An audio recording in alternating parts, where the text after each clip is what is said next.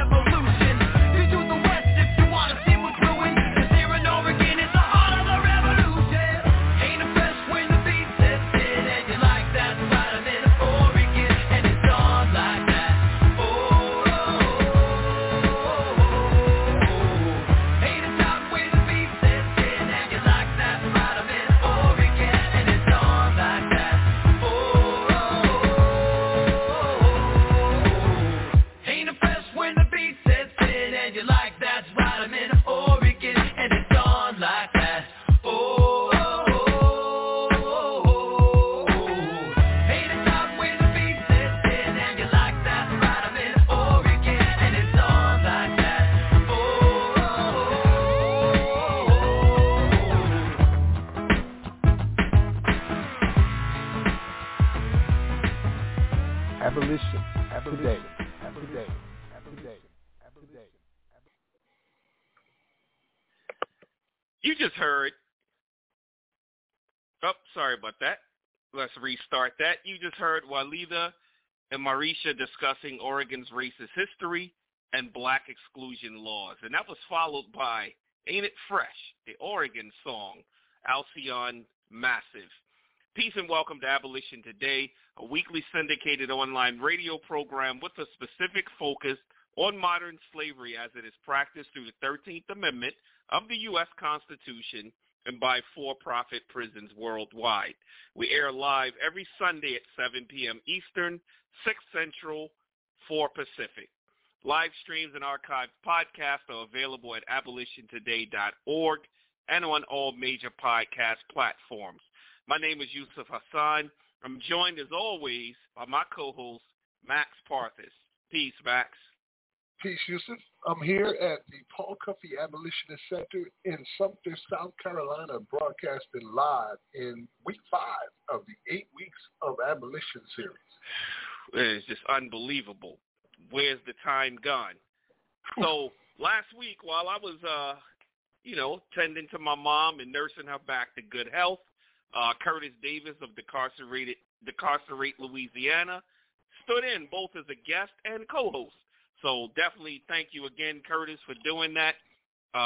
Bang-up job you did, for sure. And we were also joined by Her Majesty, Hojito Dawutu, Dawoti Desir. I'm going to get it right one of these days. The Queen Mother of the Republic of Benin. If you missed it, definitely want to go back and check that out because very powerful dialogue with the Queen Mother coming in, and especially her discussing, the movie The Woman King, and also her status, being the Queen Mother and still being involved in the abolitionist movement. So very good dialogue we had. In this fifth episode of an 8-week series, we're going to be joined by Riley Burton.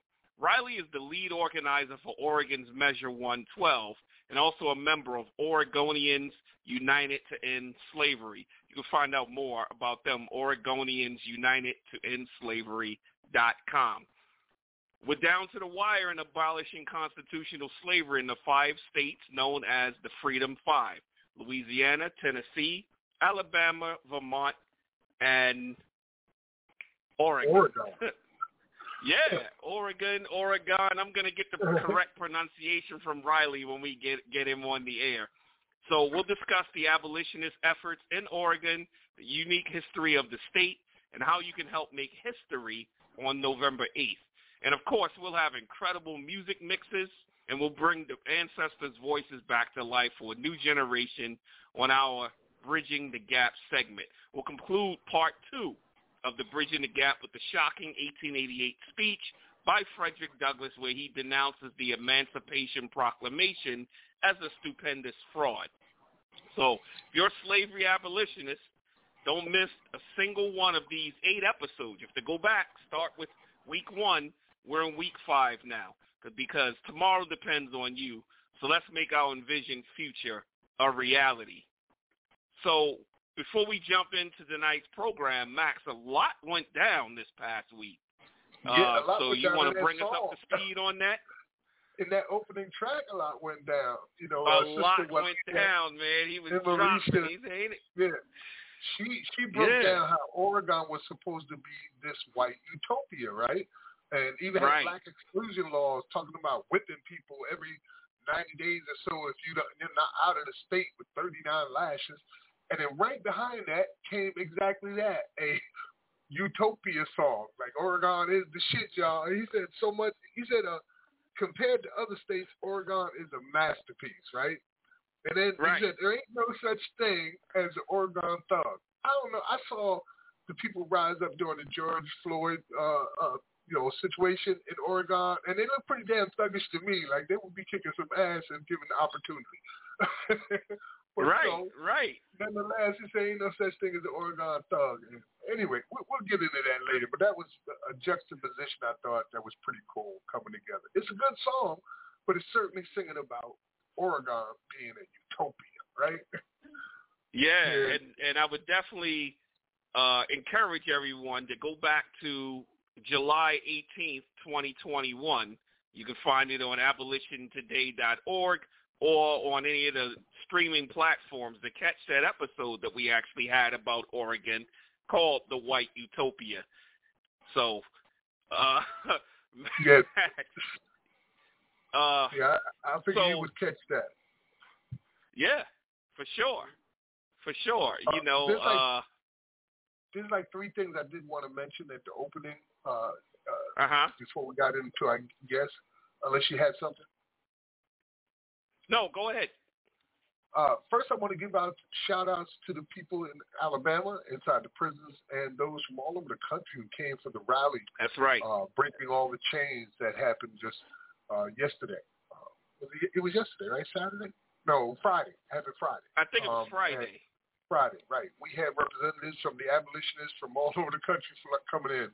Jamelia came in out of California. Savannah came in out of Texas. Demeter Bishop came in out of Georgia. And Celinda came in out of New Mexico. They were just from everywhere coming in to assist and support the brothers behind the walls who are being retaliated against now for refusing to work for free, and now the prison can't function without them. So they're basically starving them, beating them, putting them in isolation, and they're already suffering under human rights conditions. So shout out to everybody that made that happen. Alabama's one of those 5 states where we want to end slavery, and it's on the ballot this year. Also, we had a press conference about a week ago that was pretty powerful. We've gotten a lot of attention from it. I've done interviews with Reuters, Bloomberg, and CNN just in the past few days, like 8 or 10 damn interviews, and I'm not the only one. Also, Savannah and I were featured on a cover of an article that came out. A few others are talking about the Freedom 5. We're really creating a national buzz for this to support the state. So even if they can't get as much buzz as they need on the inside, we're coming from the outside nationally with pressure. You know what I mean? And making them realize It's not just you. It's just not just you. You don't get to choose for everybody. You know what I mean? Keep slavery. And we're having some fights, some serious fights. As we mentioned last week, Louisiana has organized opposition. And we heard recently in Alabama, one of the senators out there, Tribble or something like that, Tommy Tribble. Tuberville. Yeah. Tommy Tuberville. Yeah. Literally calling all black people criminals for wanting reparations. It was crazy. Y'all got to hear it in a clip later today. And then finally, I wanted to talk about Sister Tina Wyatt. I talked to her about the prison that we found, which is a women's prison, using Harriet Tubman's name. And she's not feeling that at all. I got a feeling that her family is going to follow through with getting that place renamed, and possibly more. I don't know. But there is literally a prison named after Harriet Tubman. After the show the week before last, I believe it was Sean, said, "Hey, Max, did you know about this?" And he showed me a link where this Frederick Douglass group was working with Core Civic. And I'm like, wow, what else is going to happen? Is there going to be a Harriet Tubman prison? And just because I know how evil they are, I said, let me Google that, because they might have done some sick shit like that. And darn if they didn't. And sure enough, Harriet Tubman Residential Center Offender Lockup. That's what it's called.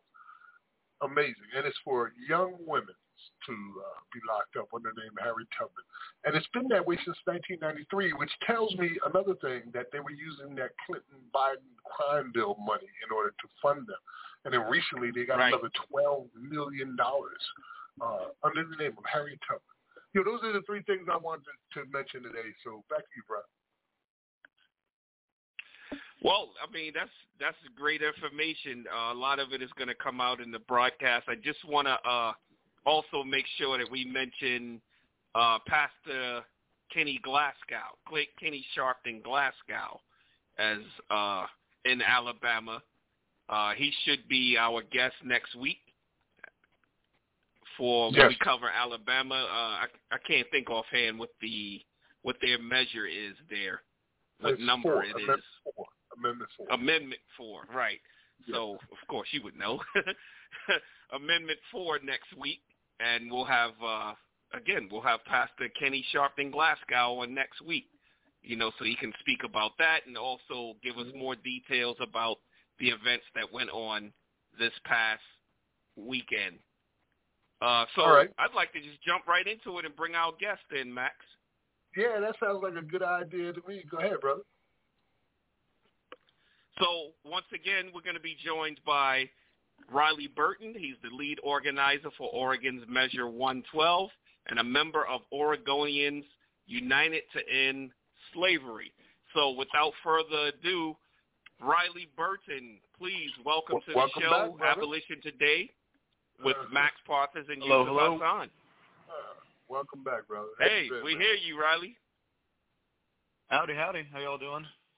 We're Awesome, doing good. man. So first things first, is it Oregon or Oregon? Oregon. Yeah. It's a funny thing though, right? Because out here on the coast, there's so much about Oregon that's unknown, including the name, right? But I really loved listening to that intro about Oregon founded as a white supremacist state, because it's something that's right. Inherent to the state itself. You can see it the population of Oregon is still overwhelmingly white, right? There were sundown towns in this state until incredibly recently. It's not that history is very real and very present. At the same time, we choose to ignore it, and that happens with this language too, right? The amount of times that I go hey, slavery is legal, and people go what are you talking about? And then I have to pull out a little constitution and show them the literal language is in front of all of our faces. We all took these classes in high school that we were supposed to learn about state history and whatnot, and it's conveniently left out that we never finished the job. It never actually ended slavery in this country. Yeah. Yeah, man, and I'm glad you listened to the opening track with Sister Walida. And that any fresh, I just thought the song is cool, but it certainly is talking about Oregon being another utopia. And I bet you this might be that song history, was funny. That was a funny song. But Oregon, I was talking to somebody out of Oregon the other day in regards to what's going on with these amendments, and they were like, "Well, what is this going to change? Is it going to change anything in the inmates' lives and stuff like that?" It's the common question you probably get too. And I was like, "Hey, can we just focus on the fact that slavery is legal? Can we start there? Slavery is legal. We want to make it illegal, and you have a problem with that because are you looking too far ahead? Right now, it's freaking legal, and it's not to think that any state would exploit a loophole like this. As a matter of fact, Oregon was exploiting the loophole of the non-unanimous jury up until what was it, last year or the year before last, where there was literally April 2020 juries until the Supreme Court said, "Hold on a minute, this is unconstitutional." Riley? Mm-hmm. Yeah, I'm hearing you there, and I think a big piece about it is to we actually do get that question pretty often, what is this going to do for the incarcerated people in Oregon? And I want to double down on this thing. So I was introduced as the lead organizer here, and I'll give that a quarter truth. Well, there's or at least 3 of them, right? Yeah, because there's at least. I think there's at least 6 of them, right? Because when we started this 2 years ago, right, it was me, Nikki, and Jordan on the outside, but we were acting on behalf of Uru Sasa on the inside, right? We were getting a lot of guidance from our incarcerated and formerly incarcerated cohort, and their voices are the things that carried this amendment through, and carried the ideals that we put behind this amendment. When we came in with what does this amendment really mean to people? What does this really mean to our incarcerated and formerly incarcerated people? And it means that they are people, not property. It is insane to have a government come in and tell you that you are property, tell you that you are a machine for the production, and that's insane to anybody. That's outside of race. That's outside of economic class. That is, the government can come in anywhere, and for any crime, slavery is a valid punishment. That first step of classifying our people, classifying our Americans, classifying the people who live here as people, the world, because it's something that we shouldn't have to fight for. And yet we're out here running a ballot campaign 200 years after, like, into the history of this nation, to do exactly that, to have people be people. It's so crazy when you think about it. Is that one of the most common questions that you get? Or what other questions do you get in regard to your efforts to remove this slavery language from the Oregon Constitution? I mean, we get a fair amount of, like, questions that surround, like, oh, isn't that already outlawed, right? And we went over that. We do get those questions of, like, what does this actually do? We get a couple of those. We get a couple of my favorite questions that I get are, isn't prison just slavery? Isn't incarceration just slavery?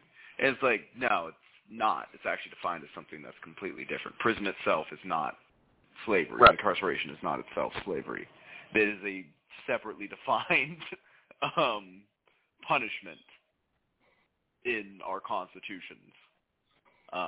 You can be incarcerated, and you can have slavery as punishment for a crime. They're two different things. And we get that. We get what's the point of doing this a lot? What's the point of symbolic? Changing this? Is it symbolic in that sense? And, like, there's always multiple answers to, like, that symbolic question, right? There's, like, well, how symbolic is it when it's making a real material change in the way that people are affected by their government, right? And how symbolic is it when you can, like, proudly stand there and be like, I'm not a slave? That is a mental thing for people. That is a real, tangible thing for people. And in the other sense of, like, even if it was symbolic, what does that matter to you then? Like, I mean, like, if someone's going to be really hard on this point of, like, oh, it's only symbolic, well, it's already on the ballot. So what's your issue? If it's on the ballot and you think it's only a symbolic change, then let's have the symbolic change. Or do you want to be symbolically for slavery? Jeez. I get a lot of these questions too, man, and it's pretty amazing. Sometimes people will write questions to me that are triple or quadruple the length of the exception that they never read. You know, like, can you start there? Just read the damn exception clause we're talking about with your own eyes, you know? That's really a starting point, and that can wake people up all by itself if you just think critically about what you just read. So it's clearly stating in Oregon that slavery is legal as a punishment for a crime. That by itself is wrong. How about like 7 words. That? Right. Now, will there be ripple effects, changes that occur behind this? I would think that that's inevitable. Anytime you change a law, there's always ripple effects from it. What will those ripple effects be? How the hell would we know? Nobody's ever seen a time in this nation when slavery was illegal, when it wasn't in practice. We don't know what a free nation looks like. We don't know what a free state really looks like. Agree. Right. So how can we predict what's going to happen? Go ahead, Riley. All we can do is take the first step here, right? Because, I don't know what morphs into after this. All I know is that whatever comes next will take work. It will take a lot of motivation. It will take strong groups of organizing and strong community support to create next steps from this. But this first step is just that. It is the doorway into a never-before-seen version of the United States of America. Right. And that's incredibly exciting. I was doing an interview with I think it was CNN, and they were asking me about the lawsuits in Colorado, and are there going to be more lawsuits against the system like that? And I was like, listen, people have been suing this system, the prison system, for slave-like conditions and 8th Amendment violations and 14th Amendment violations since 1865. It is nothing new. For the entirety of it. Right. This is like not the first time. We just saw immigrants suing Geo Group for being forced to work for $1 a day, right, in a class action lawsuit.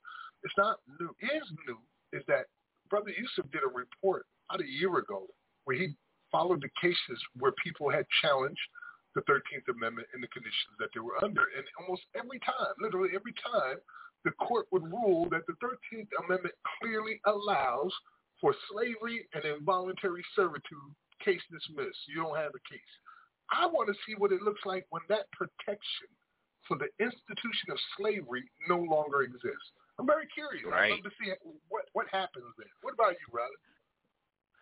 And I can hear the alarm bells going off already of like, oh well, clearly if slavery is outlawed, then all these things will happen. It's like the courts aren't that clear, right? Because we've never actually gotten, as you were saying, to ask this question in genuine, right? We've never gotten to the point where we could ask this question genuinely of like taking a real look at labor inside of prisons, because it's always been shut down by this doorway.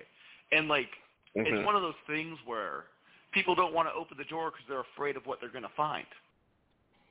If your value prop to me is that prisons honestly depend on slavery to run, then we're going to have an issue, right? But if you're going to be a denier out here and say, like, no, we don't use slavery inside of our walls.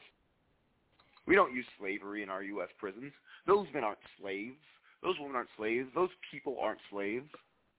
Then what do you got to worry about? Let's ask the question.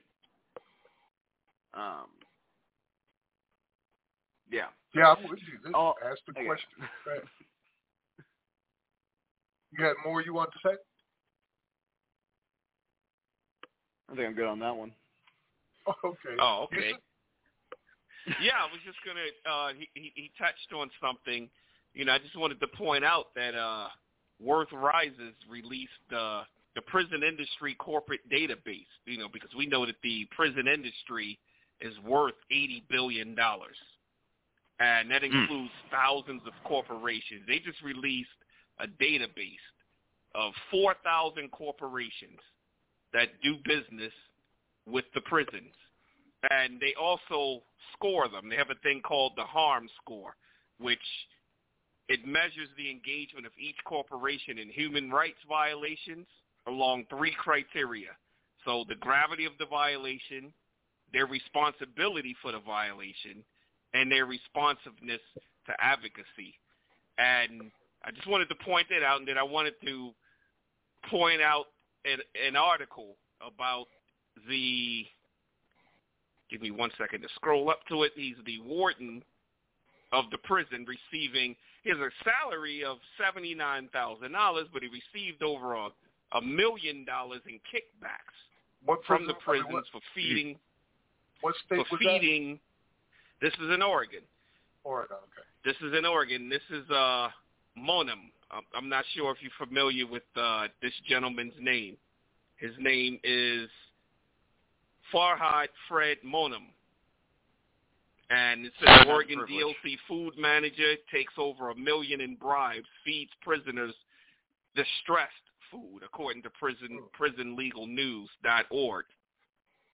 And so I just wanted to get some feedback from you as far as just the overall conditions in the Oregon prisons, because I know private prisons have been banned in Oregon, and they've also outlawed sending those incarcerated to other states. But we know slavery goes beyond that. It's also about warehousing bodies and then also the human rights violations associated with it. So I just wanted to get your insight into some of the things that are going on in the prisons up there. Yeah, I mean, like I I'll stick to that in light, right? Because we got a lot of formerly incarcerated guys on the team and currently incarcerated guys who collaborate, and they will always be the authority for this for me. And so everything that I say comes through that lens of not having that lived experience. But a lot of the organizing that got me involved in this came out of Oregon State Penitentiary, which is the level 4 prison in Oregon. And I remember doing research projects on this thing in college, and that thing was out of date when they built it. It's a very old school prison. It's a very, multiple wings. Everyone's crossing which ways. Like everyone, you can see into every cell. You got like a death row on it. You have the open yard and all that stuff. And a big piece of how like the conditions of prison are implemented there in Oregon is based off of this reward system, right? Incarcerated people in Oregon are not paid a wage. They're paid for behavior, and the behavior is working.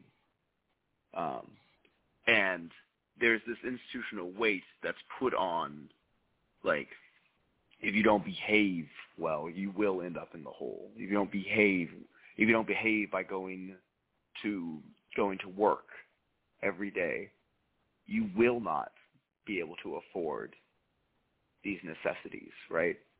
You will be doing these 40-hour weeks, and you will be doing these incredibly hard jobs, really, and you'll be happy about it. Like that will be enforced, and like it's so. Yeah, I mean, it sucks that I can't speak more to it, but it's just not good. It's like comically bad.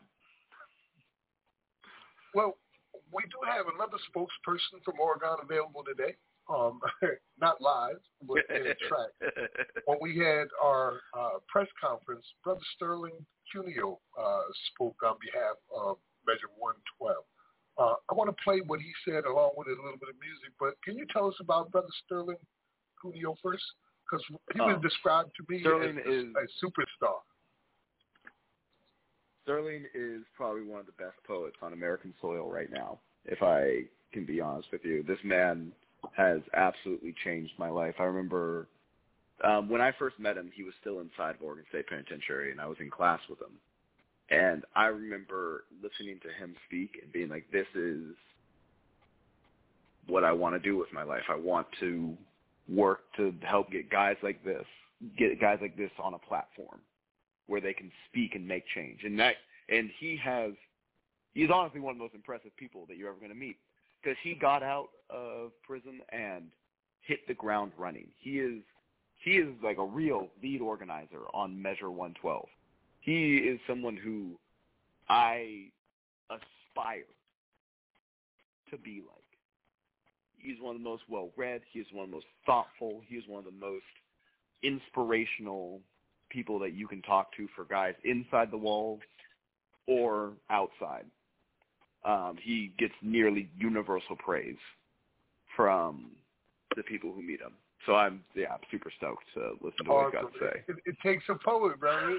Spoken word poet. You see? And you can look him up on YouTube, Sterling Cuneo, Cunio. He's got poems like 12 Years with an Angel, Resiliency, We Will Win, and Day After Day. So make sure you look up this poet. In the meantime, let's hear what he had to say at the press conference. You'll be listening to Sterling Cuneo from the ASNN press conference, followed by Ball of Confusion, a bank robbers remix. You're listening to Abolition Today, abolitiontoday.org with Max Parthas and Yusuf Hassan. Today we're joined by representatives for Measure 112 in Oregon, Brother Riley Burton. We'll be right back after this. Abolition Today. Next, we'll hear from Oregon Campaign. We have Sterling Cuneo. Sterling is the executive board member of the Oregonians United to End Slavery. Sterling? Ballot Measure 112 removes the slavery loophole in Oregon, where upwards to 68% of the residents polled don't even know this racist relic still exists enshrined in both law and practice. This bill began when a group of young students from Willamette University and a group of men incarcerated inside the Oregon State Penitentiary decided to get the slavery exception to the voters. For the prisoners, it is about shedding the status of slaves. And for the students, it's about wanting to live in a society where slavery does not exist in any form.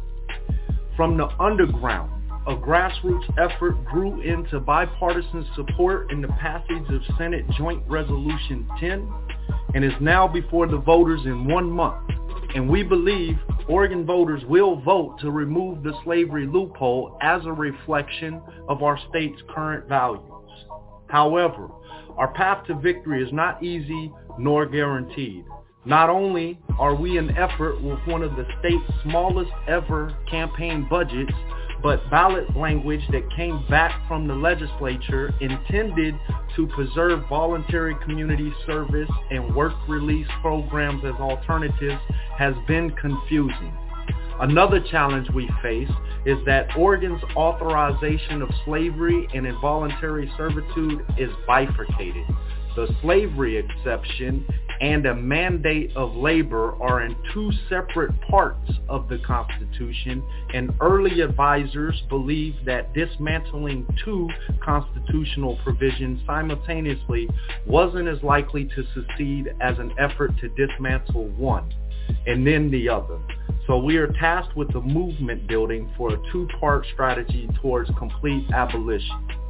Although we have no organized opposition, there have been attempts to sow doubt about the measure, requiring us, Oregonians United to End Slavery, to focus our final push on voter education. And therefore, we see our path to victory in raising awareness of slavery's existence still in our states. We are canvassing, phone banking, employing digital campaign strategies, hosting and attending events, and fundraising. To support or learn more about our efforts in Ballot Measure 112, go to Oregonians United to End Slavery.com. Thank you.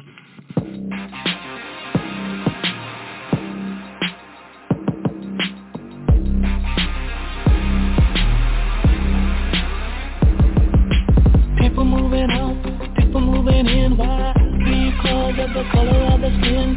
Run, but the shit ain't high. An eye for an eye, a tooth for a tooth. Vote for me and I'll set you free. Rap on, brother, rap on. Well, the only person talking about love now another is the preacher. And it seems nobody's interested in learning but the teacher. Segregation, determination, demonstration, integration, aggravation, humiliation, obligation to our nation. Oh, yeah. That's what the world is today. Hey. The sale of pills are at an all-time high. Young folks walking around with their heads in the sky. Cities are flame in the summertime. And all the beat goes on. Well. Now listen, evolution, revolution, gun control the sound. So shooting rockets to the moon, kids going up the soon. Politicians say more taxes will solve everything. And the band played on. So round and around we go. Where the world's headed, nobody knows.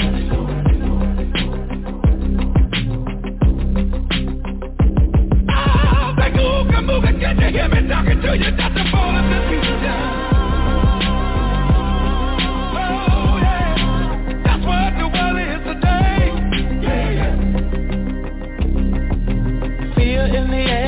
Tension everywhere, unemployment rising fast, the Beatles' new records of gas. And the only safe place to live is on an Indian reservation. And the band played on.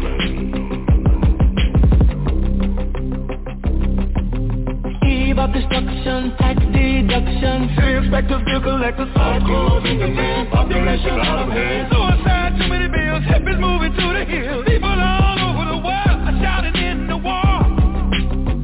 And the band played on. Break your kabuga, can't you hear me talking to you? It's the ball of diffusion.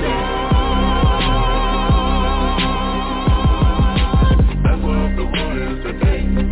Yeah. Let me hear you, let me hear you, let me hear you. Ball of confusion.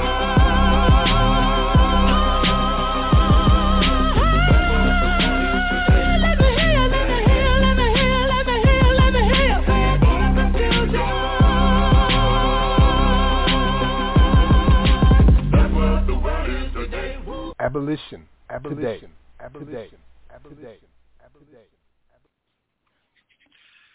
You just heard Sterling Cuneo speaking at the ASNN press conference, and that was followed by the Bank Robber remix to the Temptations classic, Ball of Confusion. So I'll pass it to you first, Brother Riley. What do you think of that track that just played? I liked that track a lot. I thought that was really nice.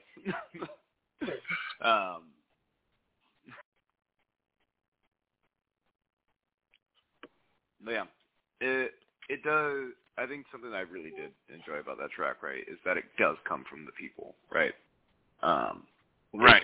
This is the good transfer from Sterling to that song is that when we started this thing, right, we did it with the proposition of like, when we put this in front of the people, when we say, hey, slavery is legal, let's give Oregon a chance to see how they feel about that. That is something, there's something inside of each individual that can honestly look at that language and say, like, this is wrong. This is messed up. This should not be how it is. And when we get these ballot measures together, right, it is one of the purest forms of democracy in saying, hey, something is inherently wrong with our state, with the core of our state, with our state's constitution. And I think that any constitutional amendment you make is a revolutionary thing, right? Because it's completely changing a core piece of how a state chooses to function, of how a group of people choose to function. And I love that. I love that a lot.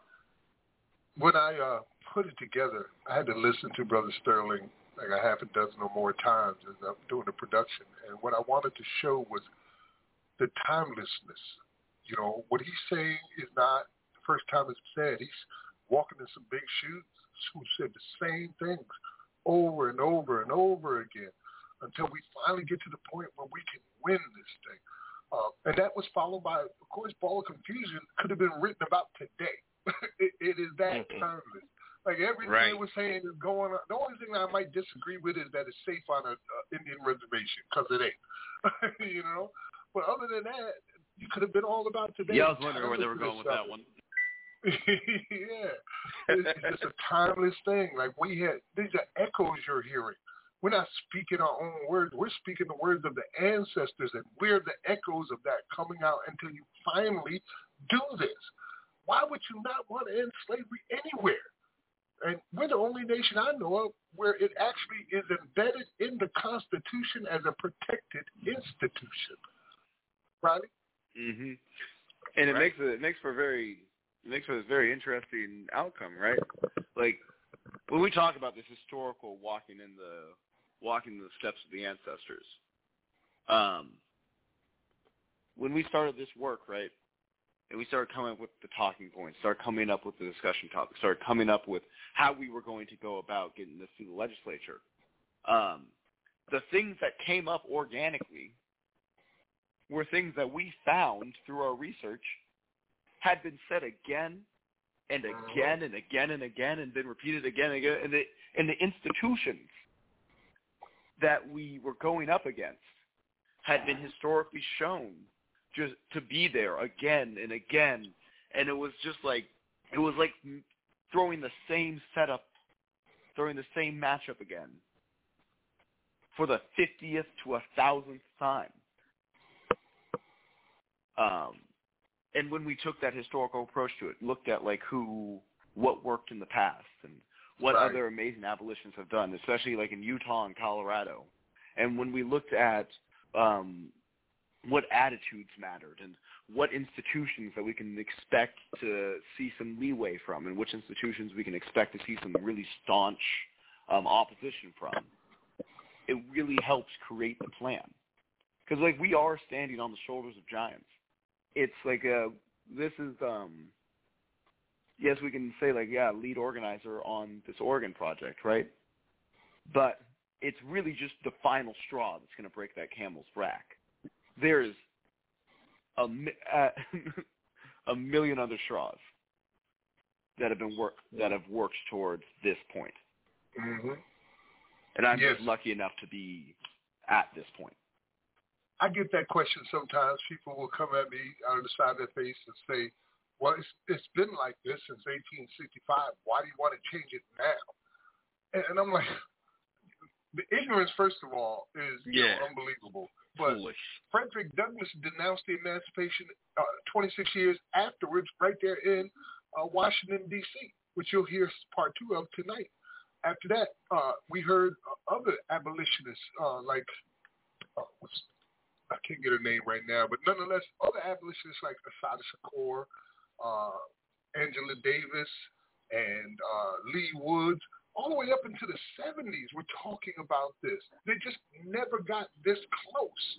We've gotten closer than all of them to the point where we can literally remove the loophole that allows human rights violations to begin. We can start the process with one domino.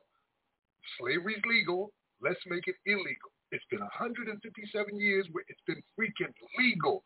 Don't you want to know what it looks like when it's not? Isn't that alone worth the price of admission? You see? Yeah, and that's not even counting the hundreds of cases that have been brought fighting it as well. You know, not just from those that are enslaved, but also by organizations like the ACLU and the Innocence Project and the Vera Institute and Equal Justice Initiative. This has been going on for years. It's just now being done out in the open more so, so to say, because it's getting media attention. But there's always been this push, you know, to do something about it. So for people who are just saying, well, why you want to do something about it now, it's not that it just wants to be done about it now. They've always wanted to do something about it. From the civil rights cases of 1891 or 1903, I believe the case was, or going to when you look at Ruffin versus Commonwealth, 1871. Like, they've always been trying to do something about it. So it's definitely a misnomer to that.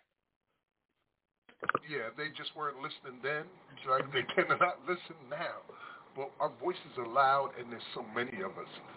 One of the reasons we had a press conference was to show not only that there's real people behind this, and they have their own voices, can speak for themselves. You don't have to talk about them like local organizers, and that's the only. I mean, they're doing work that would get them a Nobel Peace Award, and you're calling them local organizers. Like, are you doing anything like this? Like, literally changing the constitutions and ending slavery. It just can't be overstated how epic and important this all is. And I know I feel honored to be a part of it. I know you do, and Riley's already said as much on multiple occasions. We all feel the same way, like there's something special happening, and we're a part of it, and we want you all to be a part of it too. Riley? Right. Could not agree more. Did we lose you? Yeah. Could not agree more. Hello, can you hear me? Yeah, we can hear you now. Yes. Yeah, could not agree more. Because every ballot that's sent out, every choice that's made here is a piece of history. This is a chance that we fought for so long. That it's funny, right? Because we were talking about how Frederick Douglass was really on this immediately. Right off the bat. It's not the first time that we brought it up. And a lot of people want to always characterize these things as new or fresh or local, when this is a nationwide problem. And as a nation, we will make a solution to it. When we get people out to vote, when we just run this with raw numbers of like, if every eligible voter gets a safe access to the polls where their votes can count, we will pass. We will be able to achieve this resounding rejection of slavery, right? And that's what I want as a nation. I want each individual to stand up and say, slavery is wrong. This is against the moral compass. This is against my moral compass. This is against my community's moral compass. This is against my city and my state and my nation's moral compass. Slavery is wrong. Period. Right? Period. That's it. It's almost like the perfect segue, Max. To what? To those who would disagree with what Riley just said. Well, I think I'm going to save that one for the break, and I want to give Riley a little while. Hey, Riley, are you going to stay with us longer, or you just have the first hour available at this point? Because I know we're on a different time schedule. It's still workday for you. Unfortunately, I'm going to have to bounce pretty soon, but all right. I'm really enjoying talking to you all, so I'll try to stay on as long as I can. All right, so let's say we got 10 more minutes, and then we're going to do our music break. In that 10 minutes, let's hear from you. As I said, there's been stories that have come out about you, inclusively in the Freedom 5 and about what people are doing across the country. But are they talking directly to you? And what do you want to say to them as a spokesperson for this effort? And when I say them, I mean the masses that you just mentioned, the media, the people listening, whoever. I mean, I think there's a lot of things I want to say. There's also a lot of things that can be better said by the voices of the formerly incarcerated and incarcerated people. I think that this is an issue that touches so many lives, because it's not only that your mother, or your brother, your sister, your father is incarcerated and turned into a slave. It's that you now have an enslaved family member, right? 2.4 million people touched by the justice system in this country, right? And their families and their families' families are also touched by that system. There's vicarious victimization here, right? When we steal individuals from their communities and put them on plantations. And so something I want to say to the voting population here is let your voice be heard. Take up this moment to scream from the rooftops that this is not okay. Take up this moment to, at least in Oregon, we do mail-in ballots. So take up this moment to take 5 minutes to fill out your ballot and send it in. We do not have to deal with the same level of issues that you can see in barriers that you can see in other states, right? Take up this moment to fill out your ballot, and when you fill out that circle that says you want to pass Measure 112, just know that you are writing your name into the history books. You're writing your name into the history books of making a change that has never before been seen in that state. You are throwing off the yoke of the white supremacist Oregon. You are making a never-before-seen move that has implications for years down the line, but also in the most direct sense, will at least allows me to sleep at night, knowing that I am living in a state where slavery is illegal. Man,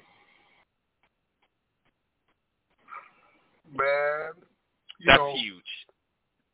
And you're so right, because imagine your granddaughter or grandson and they go to high school, and they come home with some homework, and they say, Gramps, what we learned today was that slavery was abolished in Oregon in 2022 by the voters in a ballot initiative. And you'd be like, yeah, I voted for that. That was me. I did that. Yep, that was my vote, and it mattered. Yeah, honestly, be on the right side of history. Be on the right side of history here. I mean, there's no reason not to do it. There's a lot of people making excuses, but that's all they are is excuses. And what you're hearing often is the echoes of these slavers. Just like we are echoing our ancestors, there are those who are echoing their ancestors and saying the same things with the same questions over and over again. And that has got to end. Riley, tell us also, I know you're doing some fundraising. There's only a few weeks left, and you guys need some money. So tell them how they can get you some money. And if you need volunteer support, where they can go to volunteer in Oregon in these last few weeks. I mean, you can fundraise on our website. Is probably the best way. That goes directly to the campaign, and we're just mobilizing that directly into our field plan, trying to pay for people to go out and get these human interactions. Again, like the biggest piece of passing this amendment is making sure that we're having those conversations with the community. It's one thing to read this on a ballot measure. It's another thing to hear it from your neighbor. One of the biggest things that you can, or if you're, for my people who are not in the financial position to give like that, the best thing that you can do, and possibly the best thing that you can do even if you can give money, is go out and tell your neighbors. Commit yourself to taking an hour out of your week to talk about this with your community, talk about this with your network, and have them promise to talk about it with their network. Tell them what you voted for on it. They can make a change here. Repeat the same mantra of, like, we are making a real change. And make sure that everyone knows that we're making a real change so that we can spread that opportunity to be a part of this history. The best possible thing that you can do for this ballot measure is to talk about it as much as you can and spread the word that slavery is legal and we can make a change. He said what he said, and he'll say it again. Oregonians United to End Slavery.com. Oregonians United to End Slavery.com. I know you and others that you spoke of here tonight and more have been working on this epic effort now for 2 years. You're only 3 weeks away. How do you feel? It feels incredible. I still remember that first day that I got called from my close friend Nikki. She was like, hey, do you want to take a shot at the Oregon State Constitution? I was like, I got plenty of time. And we've been doing this volunteer for years now. This has been a complete, for Nikki, Jordan, and I, the under 25s who have been working on this. This has been a completely volunteer thing that has taken hours and so much time, and it's so amazing to see that we are at the doorstep of making this change, because it really shows that, like, when you're young and motivated, or when you're just motivated, I'll leave out the young part. There are senior citizens in the room.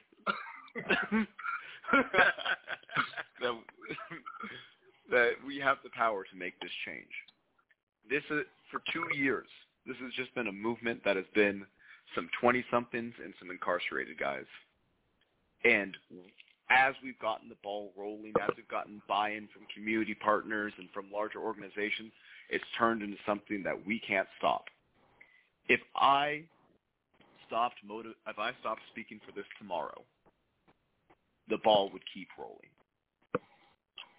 If beautiful, Nikki, Jordan, and I move away, the ball keeps rolling, right? Because, like, it just takes that first push to make change happen. It can grow into things that are just incomprehensible. So I am incredibly grateful to every organizer who's helped here. I'm incredibly grateful to every person who's out in the field right now talking to the voters. I'm incredibly grateful to everyone who started on this journey with me and has supported us all the way through. Especially grateful to you, Max. You were there when we were in the legislature. And it's just been incredible to, like, when you see something wrong, change it. My dad used to always say to me, if you don't leave a place better than you found it, you're part of the problem. And taking that to heart, if you want to make a change, if you want to make a place better, make it better. Work to make it better. It's one thing to say I wish. It's another thing to say I am going to. Mm. Well, we are certainly proud of you, Riley, and all of the people involved. For sure.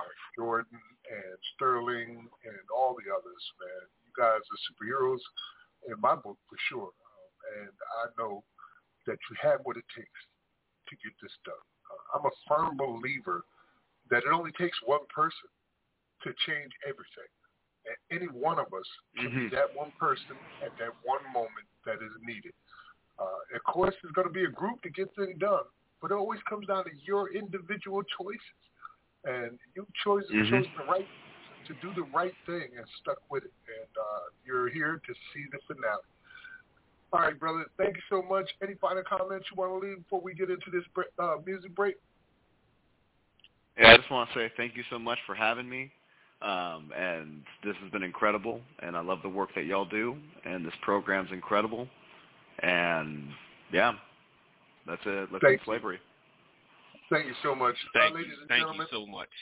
That was Riley Burton, one of the lead organizers out in Oregon, who is changing the Constitution to finally remove exceptions to slavery from their state constitution, the supreme law of white utopia, and they're taking it out. They are superheroes.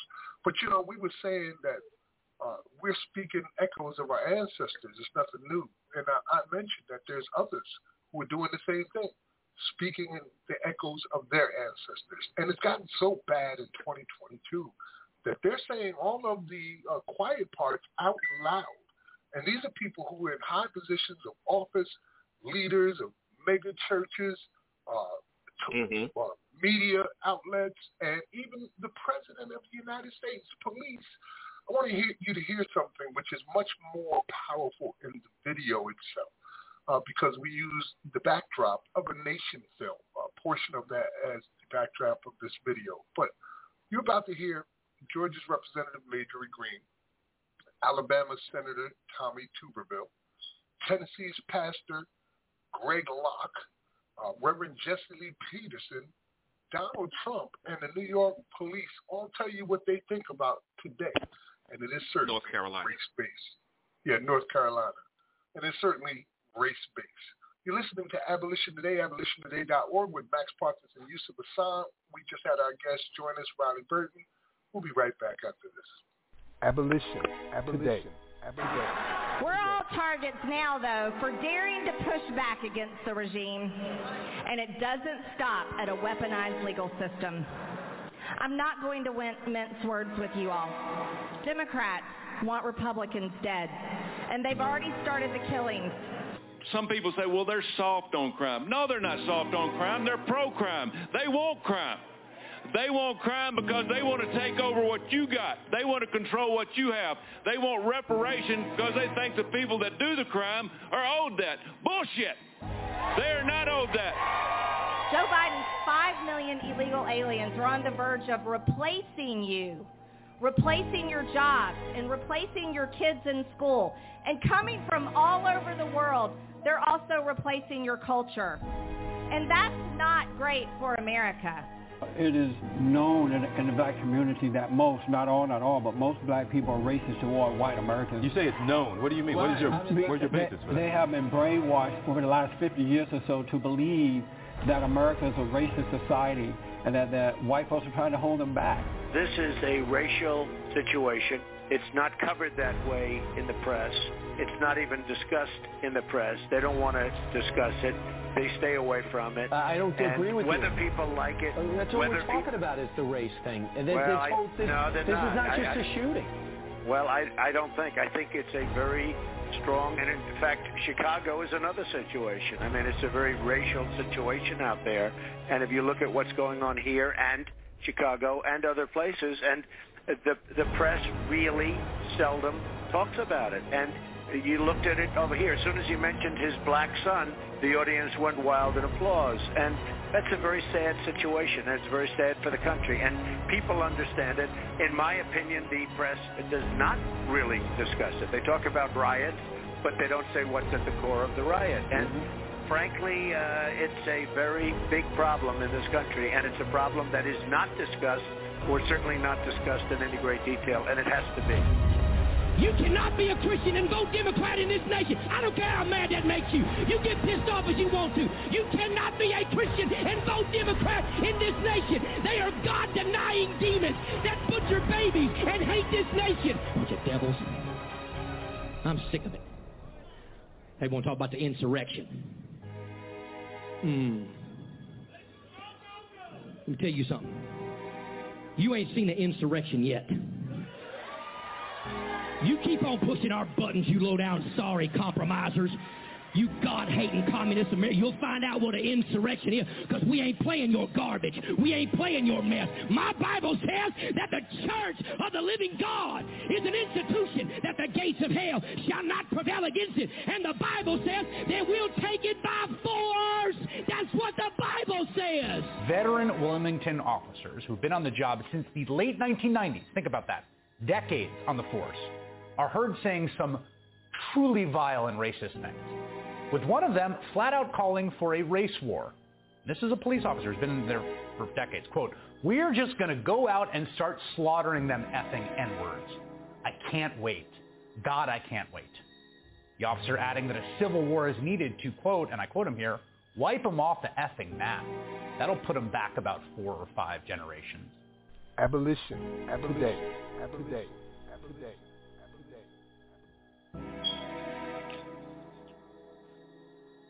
You know, having to let that finish playing out so people can really contemplate what the Wicked Witch of the West, Governor Georgia Representative Marjorie Taylor Greene said, Alabama Senator. Like, we're talking about a representative, the House of Representatives, a U.S. Senator, Tommy Tuberville, Tennessee Pastor Greg Lott, Reverend Jesse Lee Peterson, former U.S. President Donald Trump, and NC or Wilmington, North Carolina police. And you were playing, Max, that track from Birth of a Nation, and we know how racist that was. When more so I'm thinking about Fear of a Black Planet. That's all I could hear. Just fear of a black planet, and just the vitriol, the hatred in their words. And we could break down what each one of them said, and it's like they all are trying to outdo each other. Who can sound the most racist? Who could say the most outrageous thing? Collectively, these were calls for genocide done publicly. And every last one of them. With a specific target and using the most horrible fear tactic techniques you could imagine that they've been using since the 1600s. The same rhetoric about how they got to murder, death, kill these people. It started out, of course, when they was talking about, well, it didn't start out, but you had the Tommy Tuberville talking about how all black people that want reparations are criminals, and they don't deserve it because they're criminals for being criminals. I didn't understand it, where he was coming from with this, but you could tell very clearly that he thought black people were criminals and don't deserve nothing, and said as much. And he even said it's bullshit straight out. Then you had Green talk about 5 million illegal aliens coming to take your jobs. They're going to replace your children again, go straight to the murder, death, kill because they're going after your babies. They're going to replace you in government. They're going to replace you in everything. 5 million of them. Well, I don't know if they know it, but there's like 280 million white people in this country. 5 million ain't enough to replace y'all. I'm just saying it ain't enough to replace y'all. So I don't know what the hell they're talking about. Facts be damned. You know that with them, Max. Facts be damned. You know, I think McDonald's has more employees than that. So, yeah. Anyway, then we're talking about with the president. He had the reporter, I forget his name, from Fox News, confused because he said they're not talking about the race thing. And the reporter's thinking, oh, yeah, they making it all about killing black people. And he's like, nah, bro. The black people are the real racists here. They're always at the core of the problem, and it's a big problem in this country. These black people are always right at the heart of it. That's what he was saying. The freaking president was saying that the black people are the real racists, and they're the core problem in America today. Man. And out loud, live. And then, of course, Greg Locke talking about how you can't be a Christian and a Democrat. Well, what does that say? Because the majority of black people are Democrats. So you're saying none of these black people are Christians. That whole Baptist thing that they got going on, that's all false. Idols. They're not Christians. They're baby-killing, demon, communist, murderer, rapists who, by force, because God told you, that you're going to put them down and take everything, take your country back. I don't know where they're in charge of it, but you should check the driver's seat first when you're talking about taking something back. Nonetheless, this is the guy with the mega church. And the last one, of course, should have sent chills up your spine. North Carolina, Wilmington, where they actually had an uprising of white people that murdered black people who were in positions of power and overthrew the government and got away with it. It actually happened in Wilmington, North Carolina. That's right. These police who were on the force for decades planning for a race war, saying, I can't wait to just go out and start slaughtering these Negroes. And he said the harsh part. I'm saying the polite way. But that's what the policeman on tape said. And it had to be found by a black police chief. They finally got a black police chief, and that's his first day on the job. That's what he got, knowing that he's dealing with these people. So, yeah, we want to end slavery. They want you enslaved. And if you're not enslaved, you need to die. Hey, you need to be dead. Yeah. You said exactly what I was going to say. That's how they feel. Either you're going to be our slaves or you need to be dead because we have no use for you otherwise. Well, if you're listening and you want to ask a question, make a comment. It's 515-605-9814, 515-605-9814. We're going to open up the lines for a few minutes. If you're already on the line, remember to press 1 to queue up. Yusuf, you want to carry on? Yeah, sure. One thing that I did want to mention, because we didn't mention it earlier, if you're in Oregon, you have until this Tuesday to register to vote. The voter registration deadline in Oregon is this Tuesday, October 18th. You can go to vote.gov to register to vote. And, of course, as Riley let us know, Oregon does mail-in ballots. And there's also the general election on November 8th.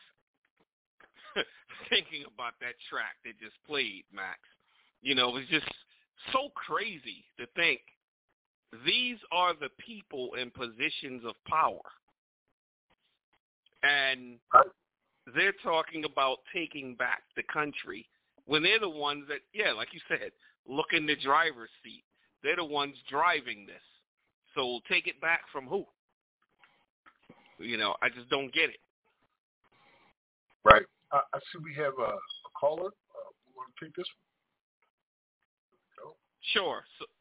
So 9875, you're on with Max Parthas and Yusuf Hassan. Welcome to the show.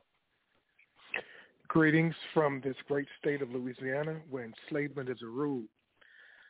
I'm calling to bring to your attention the local newspaper, if we want to call it that, did a cover story on the amendment to eradicate slavery from the Louisiana Constitution. As you know, that election is taking place on January 8th.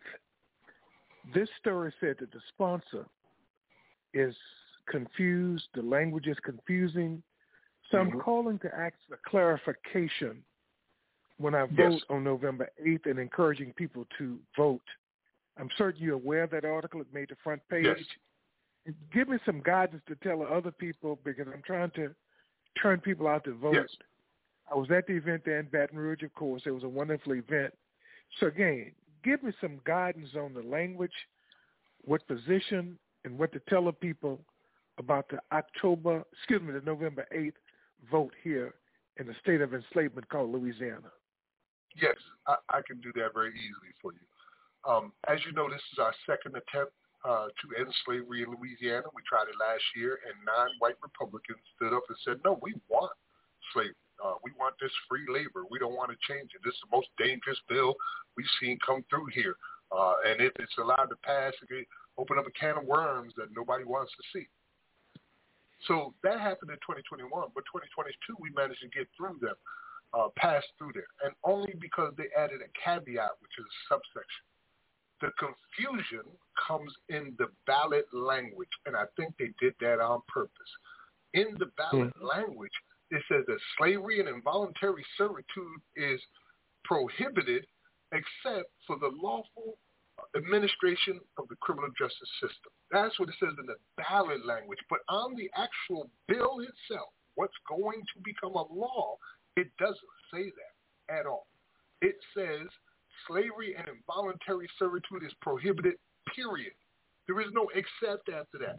And then in a really useless subsection B, it says does not otherwise interfere with the lawful administration of the justice system. So police got to continue policing, booking got to continue booking, guards got to continue guarding. These are all the legal administration, right, of the criminal justice system. But what's illegal? What has a period at the end of it? Slavery and involuntary servitude. You can't do that anymore. That's done. So everything else that you've been doing, it's a criminal justice system. We're not going to shut it down with one amendment. That's not going to happen. They got to continue to do their work. But you can no longer use slavery or involuntary servitude. And they know that this is going to cause a problem in Louisiana where people are literally sentenced to hard labor, right? So what happens now, you can't sentence them no more to hard labor. They can actually say to you, no, slave catcher or slaver, I don't want to work today. I got a broken foot. I got COVID. Or I'm just sleepy and I want to stay in this bed. I don't give a damn about you or anything. You can't punish them for that anymore. Because if you're punishing people for refusing to work, that's called involuntary servitude. And if you're sending them out into fields to pick things and work, under the sun and the heat without even a bathroom around at gunpoint, that's called slavery. So there's a period at the end of involuntary servitude. It says slavery and involuntary servitude is prohibited, period. That's actually what the law says. What people see on the ballot is this party who wants to keep slavery going, trying to confuse us. I suggest telling them to read the actual bill itself. You might even want to print it out and say, look, this is what it says. Okay, that's what I'll do. God, thanks for that clarification. Yeah, it's some sneaky stuff, bro. This is a big thing. You've had 157 years of slavery, and the last thing they want to do is see it end. You have people who are pro-slavery, and they voted that way last year. Seabow being among the foremost of them. And apparently he's standing now with Edmund Jordan. And not to mention Angola, the prison itself being the size of Manhattan. It's still the slavery plantation, so they definitely want to keep that going. Right. Caller, what's your name, by the way? My name is Kwaku, Kwaku. I'm right here in Baton Rouge, Louisiana, lifelong Louisiana resident. As a child, I visited people up in Angola, so I know the hellhole that place is. Mm-hmm. Absolutely. And working to turn people out to get clarity on that. And, of course, this is typical Louisiana politics to keep slavery going, keep segregation going. And I applaud the efforts. That's right. We're going to turn out to vote, man. That's what we got to do, regardless of what they may say. We know what we're voting for. What we got to Absolutely. lose. What do we got to lose? Us losing nothing. Sounds good, and thanks for the clarification. It's a pleasure. Is this your first time calling into the show or first time listening to the show? It's my first time. When I saw that article, I said, let me make certain to call in. I listen to the show every week. Okay. That's why when the program was there in Baton Rouge, I was there. Yes. When we were at the library. At the library. At the library. Yeah, heard about it here on Abolition Today. Yeah, so I listen to the program every day, but this is my first time calling in, and it's good and it's formative, and we just got to keep on moving forward. I know I've worked with Norris and volunteered and all of that movement. It's a very important movement here. It is indeed. Thank you for calling in.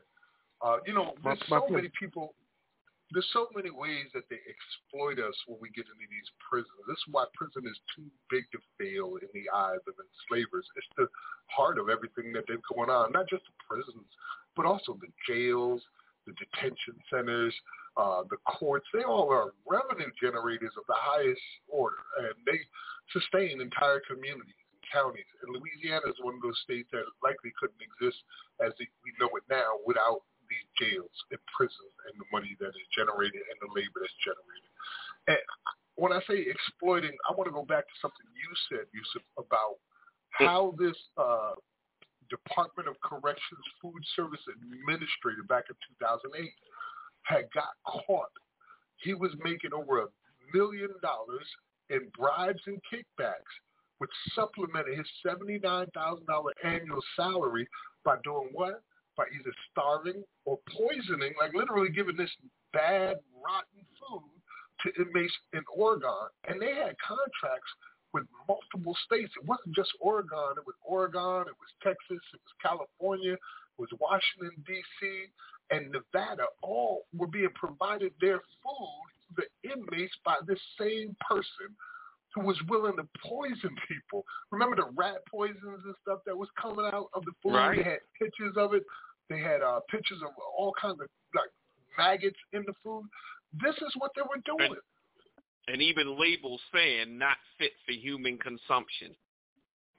Saying it. And then we had the story with Alabama is another example where in Alabama, the sheriffs, apparently there's a rule or law or whatever it is that allows them to keep any money they don't spend on prison food. So if you're a sheriff and you have a parish, or if you're a sheriff and you have a jail, if you get a budget of $1 million and you only spend $1, you have $999,000 that you can keep. So this sheriff in Alabama was doing exactly that. He wasn't the only one. He had bought himself a condo on the beach. He bought himself one of the most expensive cars. He was bringing in $700,000 a year extra, starving the inmates who were in pre-trial detention centers. Yusuf? And yet, people will ask us, is it symbolic? Right. Is it symbolic? That's why Curtis said in the press conference, he said, of course you can ask that question if you've never been through it, to know what it's like to have to be in there and be fed food like this. Because the brothers that are striking down in Alabama, they're putting out pictures of the food that they're being fed. First, their meals have been cut down to 2 meals a day. They're no longer getting 3 meals a day. Right. And they're giving stuff like a slice of cheese and maybe like a scoop of powdered mashed potato, watery mashed potatoes. And that's considered a meal because they're punishing them for just wanting to be treated humanely. For wanting to be treated humanely. And instead of even considering releasing people, because they're not doing any of that, just filling these prisons up more, to the point where one of those prisons in Alabama has 320% occupancy right now. You know how inhumane it is to have 320% occupancy in a place built for only a limited number of people, people on top of people on top of people. It's like cordwood. You're stacking them like the slave ships coming from Africa. And it's a majority black people. And the governor, Kay Ivey, has tried to contract out nearly $2 billion in prison contracts to build new prisons. And she took, I forget how much money Alabama got from the COVID relief funds, but apparently she's taken tens of millions or hundreds of millions of dollars from that to try to build more prisons so that she can give these no big contracts out to her buddies, like that guy I just described with the food industry. Somebody got to build prisons. Somebody got to put the pipes in, like Chase Shizzer song said, right? Chase Shizzer. It's Alabama a revenue generator. Yeah, Alabama received $40.5 million in COVID relief. And how much are they using just to fill in the blank? How much they using for the prisons? Yeah. Well, let's see. If I can do a quick search, I can find that out. But I just wanted to make a statement. So when you're talking, you said 300-something% capacity. Okay, 400 million. But I just want to backtrack on something that you just said. What's the capacity of the prison? 300 and what percent? 320%. 320%. So just to give people like a visual of that, I was locked in a cell for 5 years, 23 hours a day with another person. Cell, what are we saying, maybe 8 by 6, 10 by 6 maximum. 23 hours a day of having to use the bathroom or listen to the other person using the bathroom. You know, just no real private space. You know, if the person is someone who doesn't bathe or if they have some type of illness, like you're locked right on top of this person. And now when you talk about 300%, you're now talking where it would have been 6 of us in that cell. 6 and one right, fifth. in a cell that was really only made for one person. Right, yeah. Exactly. But they put 2 in, and that was cramped to be that 2, and I'm imagining if it had been 6 of us in there. Right. And I can imagine the psychological effects that has, something that they're never thinking about, the psychological effect of what it would be like for a person to have all them people right on top of them 24 hours a day. Just like they don't think of the psychological effects of solitary confinement, what it's like to be locked away for decades. No one that you can talk to, no human contact. Many times no light, no running water, fed rancid food. This is inhumane.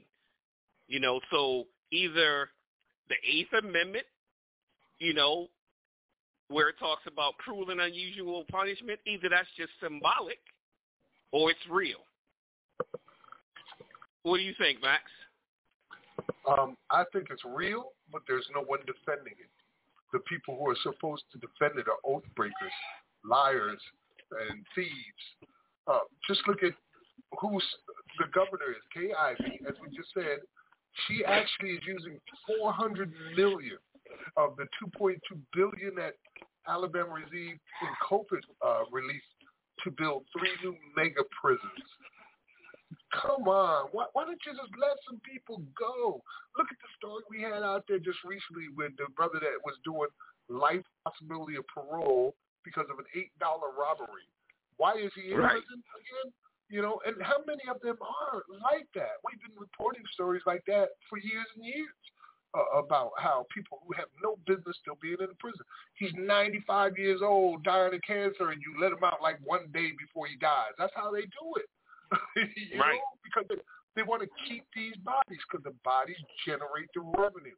And when they run out of bodies or they get more space to add more bodies, they go get them. They just criminalize some people. Right. Alabama's like one of the 5th poorest states in the country. Nearly 20% of this population lives in poverty. And this is ripe ground for slave catchers in a state that is known as a slave state, Alabama. Well, we are definitely close. tune in next week because we're going to go in on Alabama next week. Oh, yeah. We've been collecting data on Alabama now for about 3 weeks, actually more. But yeah, for 3 weeks, pretty deeply collecting some data on Alabama. And the other day when they did the rally, I did a full report, just the facts about Alabama, past, present, and future, actually, so that they can use that information out there during the rally. So some of our ASNN reps did use that information out there. You know me, man. I don't want to talk about what I think. I'm going to tell you what I know, you know, what I know. And if I don't know, I'm going to tell you I don't know. But if I know, I know. And here are the facts. So I put together a nice today with Oregon, man. There were so many things to share on that. Brother Riley, very passionate. Brother Sterling, good to know that he's a spoken word artist. I'm telling you, man, if you ever got a cause and you want to win, you better get some spoken word artists around to speak for you, because they know how to talk. They condense information, and they're really good at hitting you with quotes and max. And get straight to the point. Straight to the point, yep. Man, we have to write poems in slam. You have 3 minutes to write. That's all you have for your poem, so it can't be longer than 3 minutes. And people put entire novels into that 3-minute space, you know? I remember someone saying, I forget who it was, but they said that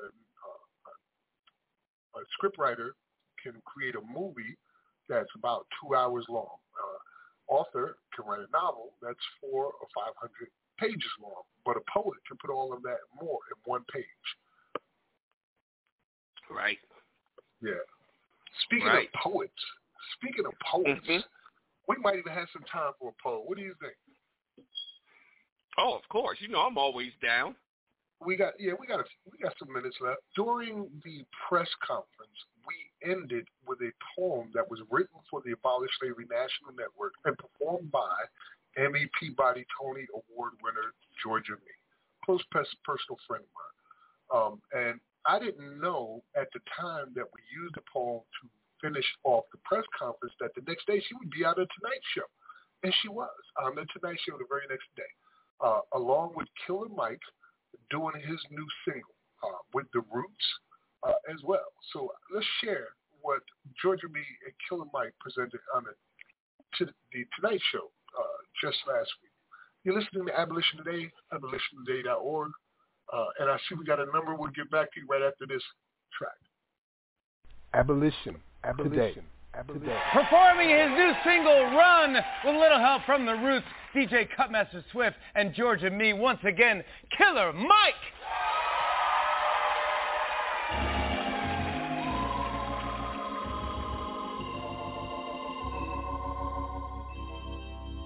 These souls of black folk ain't no joke.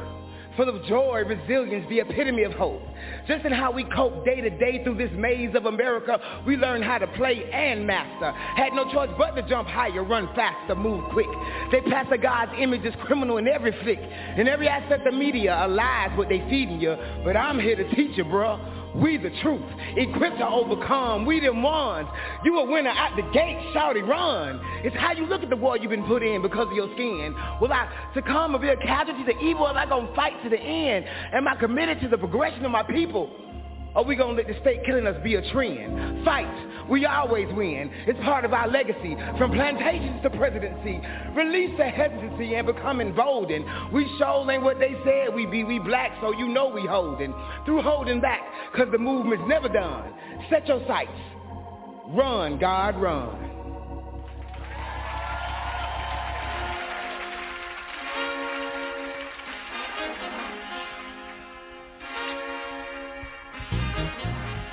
New York City, go to church.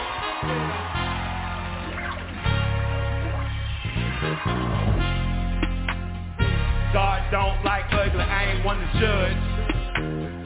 Whole lot of gold, Cuba's way of pun.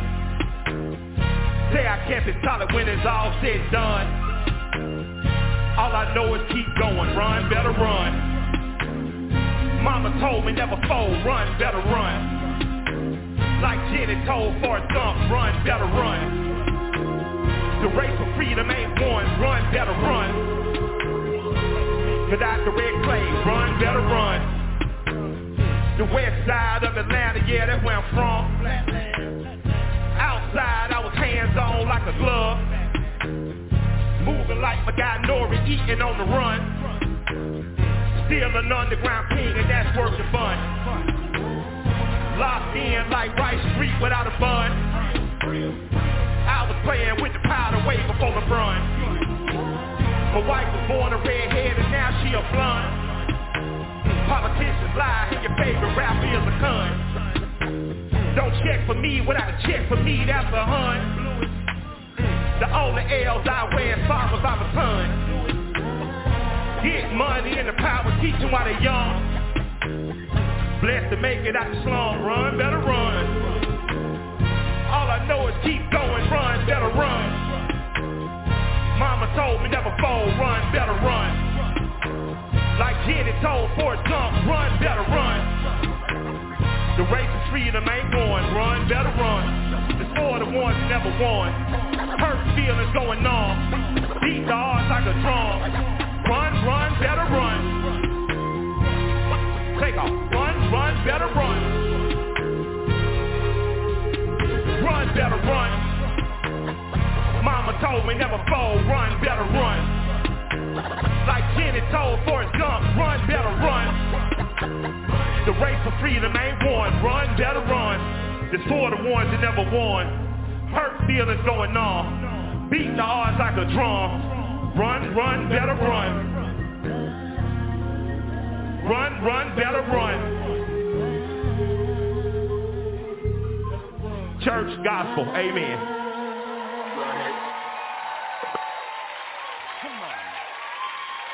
Oh my goodness. Abolition today. Yeah. You just heard Killer Mike on the Today Show featuring Georgia. Oh, the Tonight Show. The Tonight Show. And that was featuring The Roots and Georgia Me. You know, Georgia Me just really laid it down there. You know, and it just goes to show that you can be authentic and still get your shine. There's so many people, you know, they want to go and put up a front trying to get places when she's out there being her authentic self. And here she is being broadcast over the world in her authenticity. Right. You know, that's the same way she talks all the time. Yeah, for sure. So I believe that's Savannah, maybe 2444. You're on with Max Parthas and Yusuf Hassan. Hey guys, it's Savannah. Hey, Savannah. What's happening, superhero? What was the word? The name you're gonna wear on your T-shirt now? A badassery. Oh, I know. You got it ready for me, Matt? My badass shirt. Man, it's been a hell of a weekend. I was trying to get on earlier, but my phone was acting up. But you guys have had a great show. It's great to hear Riley on supporting Oregon. I know they've been working on that legislation for a while. And it's always great to see, like, young people empowered to, like, right the wrongs of history. I'm always so inspired when young people, you know, are moved to try to create change. So I think that, not that, you know, any other campaign is any less important, but I just really important to me that young people try to know and understand and learn history, and not just that, but like, you know, like exactly what they're doing, try to create change. So I just appreciate him being on the show and being able to hear all the things that they've done to work on ending slavery in Oregon. Amen, Miss Badassery. Yeah, it's been an eventful weekend. I heard you shout out ASN was in Alabama this weekend. Yes. Yeah. And I know you're going to have them on the show, so I won't talk too much about Alabama, but it was an amazing weekend. Just an absolute, like, wonderful showing of support for the people on the inside. They absolutely needed it. They absolutely appreciated it. And I got to see Sister Jamelia, our ASNN, you know, partner, California partner, and meet some other powerful people. Did you get to meet the bishop? Yeah. The bishop in Atlanta, Georgia. So yeah, it was just a room, not a room, but just a space of so much power, and everybody just lending their voices to help these guys on the inside. I know a lot of us kind of have like indirectly been in conversation about Alabama, but just for us to all be in the same space, with Pastor Glasgow, who has been working in Alabama for years, on the steps of the state capitol with the governor peeking through the window. Through the window. And y'all was chanting, Ivy gotta go, it's poison ivy. It was amazing. And I was tired because I didn't get any sleep, but it all made up for it, And, the other, Celinda was there too, from New Mexico. Mm-hmm. Yeah. That was huge. Yes, it was amazing. Yeah. It's beautiful to see now that when these things go down, it's people with a mission, slavery abolitionists coming down to clarify, to bring the truth, to point out the root cause of the problem, rather than being all over the place. Like, yo, you do know what they're doing here, right? Mm-hmm. And that's beautiful to see that. There was a time when there wasn't enough of us to be spread around, but now we can get there, and we usually already are there. The brothers on the inside Alabama are slavery abolitionists, right on the inside. They're the ones that wrote the demands, along with jailhouse lawyers speak, saying that they wanted congressional hearings on the 13th Amendment. They wanted slavery to be ended in their states. Yeah. And, Max, I didn't make any posters because I was traveling, but there were so many posters referencing like the ending of slavery, which the rally itself was about overall just the mistreatment of the incarcerated people in Alabama. But there were so many references to abolition that it was inspiring. Just that it just proves that people are listening and they're learning from all these avenues and all these platforms and all these conversations that we've been having. And I didn't have to make a sign because there were signs everywhere, like abolish slavery, Article 1, Section 32. And I was warm and fuzzy inside because it's, it's just so humbling to see it all come to fruition and see the community just be ready to like stand in the gap for the people who need them. Yes, absolutely. And the ASNN has been a champion in that, bringing all of these folks together so that they can work as one rather than individually and really help each other to succeed. Oregon and Alabama working together every week. We got Louisiana and Tennessee working together every, all of these states are involved. It's so much more than just any one of us now. What did Riley say earlier? If I gave it up today and I moved on, I had to do something else, this fight's going to continue. It's too late to stop it now.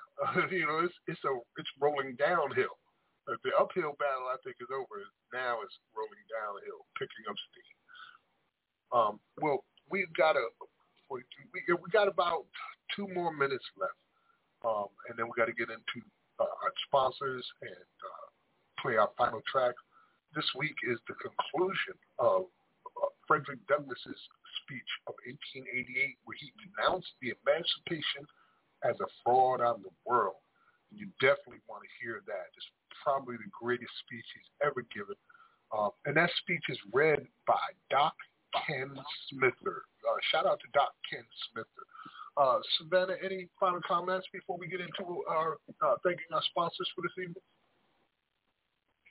No, I just want to say thank you guys for just always showing up for the cause and showing up for us.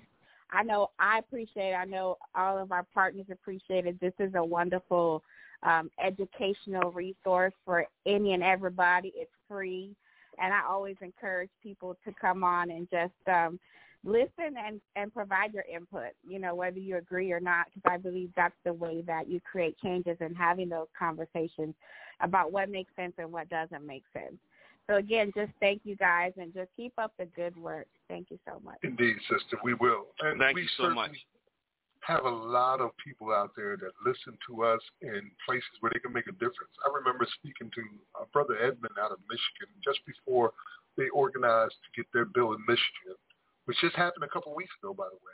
He said he was explaining to me that he found out because his mother is an attorney working in the criminal integrity, or is it the Justice Integrity Unit in Michigan? Justice Integrity Unit in Michigan. Justice Integrity Unit. Yeah. She's an avid listener, so shout out to moms. We are mom approved a few times over now. So shout out to mom. Yeah. She listens every week, he said, and told him about it. And he reached out to me. And I gave them the package to get everything started up so they could get their bill submitted. And they've done it. So Michigan's going to be on the ballot next year. Next year is going to be awesome.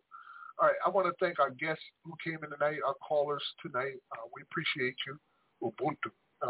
I am because you are. We wouldn't be without you. And we'll continue to do what we do. We've only got a few weeks left now. The next time we talk to you, we'll be talking about how there's only 2 weeks left. And we'll be here with Alabama. Wow.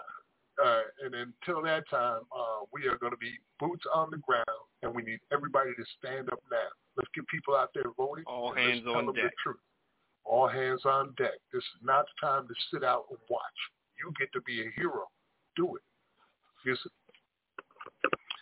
So I want to thank our sponsors and our partners, Jailhouse Lawyers Speak, the I Am We Ubuntu Prison Advocacy Network, Sema Urge, Quakers Uplifting Racial Justice, the Paul Cuffey Abolitionist Center, Prismatic Dreams, and the Abolish Slavery National Network. Remember to subscribe to our YouTube channel. That's youtube.com/Abolition Today. That's where you'll find all the news, information, and music you'll hear on the program. You can also visit our website, abolitiontoday.org, to catch all of our streams. You go all the way back to 2020, Season 1. If you're a new listener, we broke down every aspect of this slavery system that they have set up through the 13th Amendment. We're also available on all major podcast platforms. You can visit abolishslavery.us to become part of the solution. Text End the Exception, ENDTHEEXCEPTION, all one word. Text that to 52886 and follow the prompts to send a signed petition on your behalf to your congressional reps in support of the proposed 28th Amendment to repeal and replace the exception clause of the 13th Amendment. Special announcements. So we're letting you know a couple of weeks in advance. Be sure to tune in. Of course, you tune in every week, but be sure to tune in on November 6th. Sunday, November 6th, we'll be joined by Tina Wyatt, or rejoined by her. She's the great-great-great-grandniece of Harriet Tubman, and we'll also have the representatives from the Freedom Five, Vermont, Oregon, Louisiana, Tennessee, and Alabama, 2 days before Election Day. So you definitely want to tune in for that one, because it's sort of like our last hoorah before Election Day. And let me just add to it, today is the anniversary of John Brown's raid on Harper's Ferry. Oh, that's right. Yep. That's right. October 16th through 18th, 1859. I bet you John Brown would look at us and go, that's my man's in them. Ooh, he'd be proud. Yes, my man's in them. Yeah. So definitely make sure you all tune in for that. If you're unfamiliar with John Brown and the tremendous feat that he's done, look him up. John Brown. Look up John Brown raids on Harper's Ferry. So as Max mentioned, this is going to be part 2 of the Frederick Douglass speech entitled, I Denounce the So-Called Emancipation Proclamation as a Stupendous Fraud. And the speech was given on the 26th anniversary of the Emancipation Proclamation, where he spoke in Washington, D.C., and what he said shook the nation. And the name of the speech says it all. So this is part 2. Enjoy that. Thank the callers. Thank our guests. Thank you, Max, for putting together a great show this week while I was away tending to my mom. We'll be back next Sunday, inshallah, God willing, October 23rd, with another masterclass on slavery abolition. So until next week, think about abolition today. Peace and blessings be upon you all. Peace. Abolition today. Not only is the love of power there, but a talent for its exercise has been fully developed. This talent makes the old master class of the South not only the masters of the Negro, but the masters of Congress, and, if not checked, will make them the masters of the nation. It was something more than empty boasts in the old times, when it was said that one slave master was equal to 3 northern men. Though this did not turn out to be true on the battlefield, it does seem to be true in the councils of the nation. In sight of all the nation, these ambitious men of the South have dared to take possession of the government which they, with broad blades and bloody hands, sought to destroy. In sight of all the nations, they have disregarded and trampled upon the Constitution and organized parties on the sectional lines. From the ramparts of the solid South, with their 153 electoral votes in the Electoral College, they have dared to defy the nation to put a Republican in the presidential chair for the next 4 years, as they once threatened the nation with civil war if elected Abraham Lincoln. With this grip on the presidential chair, with the House of Representatives in their hands, with the Supreme Court deciding every question in favor of the states, as against the powers of the federal government, denying to the government the right to protect the elective franchise of its own citizens, they may well feel themselves masters, not only of their former slaves, but of the whole situation. With these facts before us, tell me not that the Negro is safe in the possession of his liberty. Tell me not that the power will not assert itself. Tell me not that they who despise the Constitution they have sworn to support will respect the rights of the Negro, whom they already despise.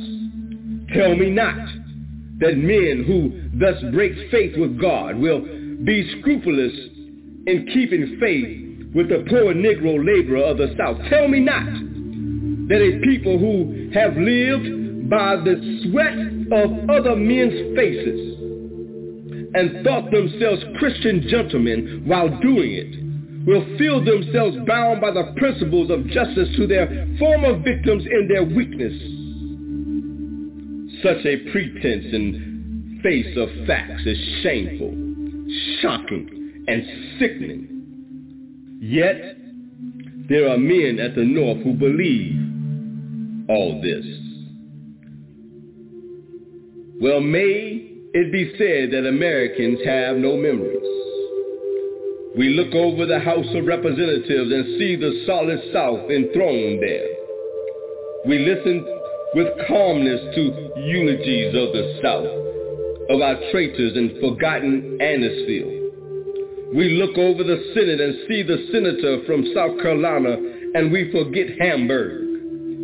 We see Robert Smalls cheated out of his seat in Congress and forget the planter and the service rendered by the colored troops in the late war for the Union. Well, the nation may forget.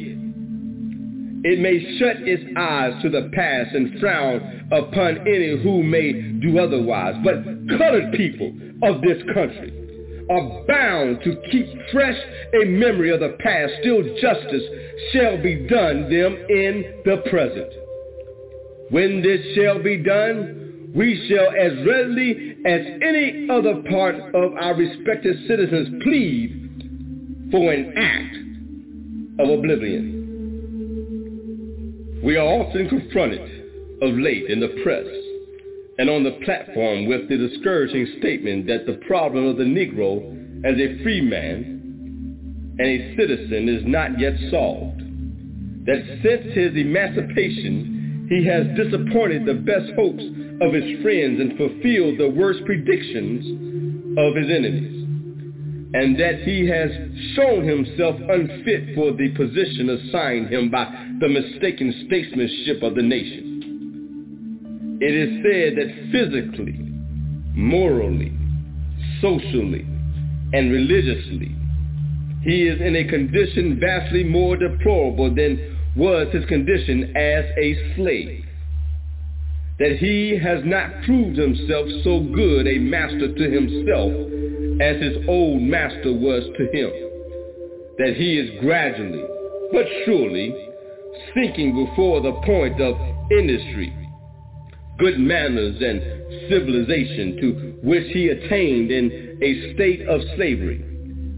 That his industry is fitful, that his economy is wasteful, that his honesty is deceitful, that his morals are impure, that his domestic life is beastly, that his religion is fetishism, and his worship is simply emotional, and that in a word, he is falling into a state of barbarism. Such is the distressing description of the emancipated Negro as drawn by his enemies, and as it is found reported in the journals of the South. Unhappily, however, it is a description not confined in the South. It has gone forth to the North. It has crossed the ocean. I met with it in Europe. And it has gone as far as the wings of the press and the power of speech can carry it.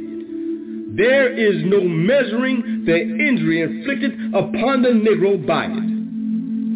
It cools our friends, heats our enemies, and turns away from us much of the sympathy and aid which we need and deserve to receive at the hands of our fellow men. But now comes the question.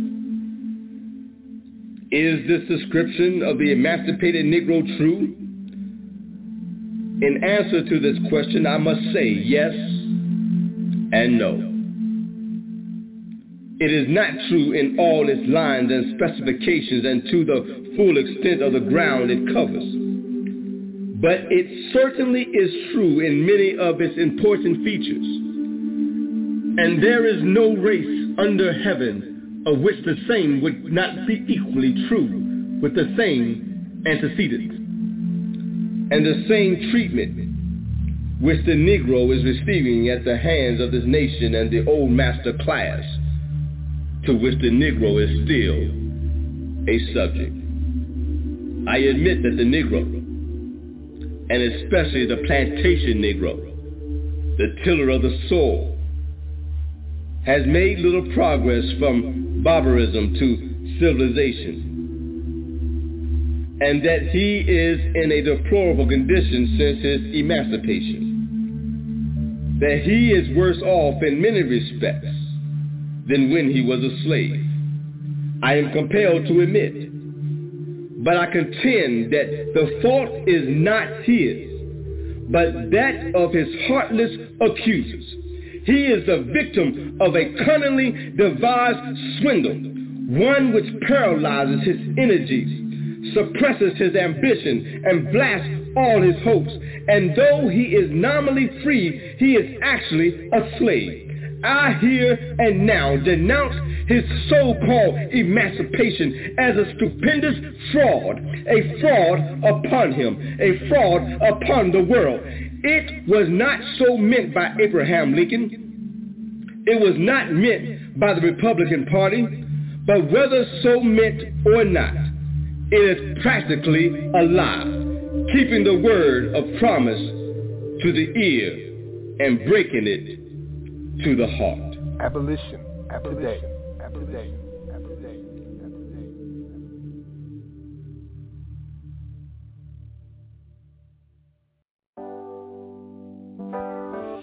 Hi, my name is Jeanette Smith. I am a slavery abolitionist. Some of you may know me. I'm doing this recording because I would like to ask if any of you can help with some financial assistance. Max and Yusuf do not like to ask for money. So I would like to ask on their behalf, because they and other abolitionists pull money out of their own pockets, and this is so important. So if you can help, you can find the information at the top of the Facebook page for Abolition Today. Thank you.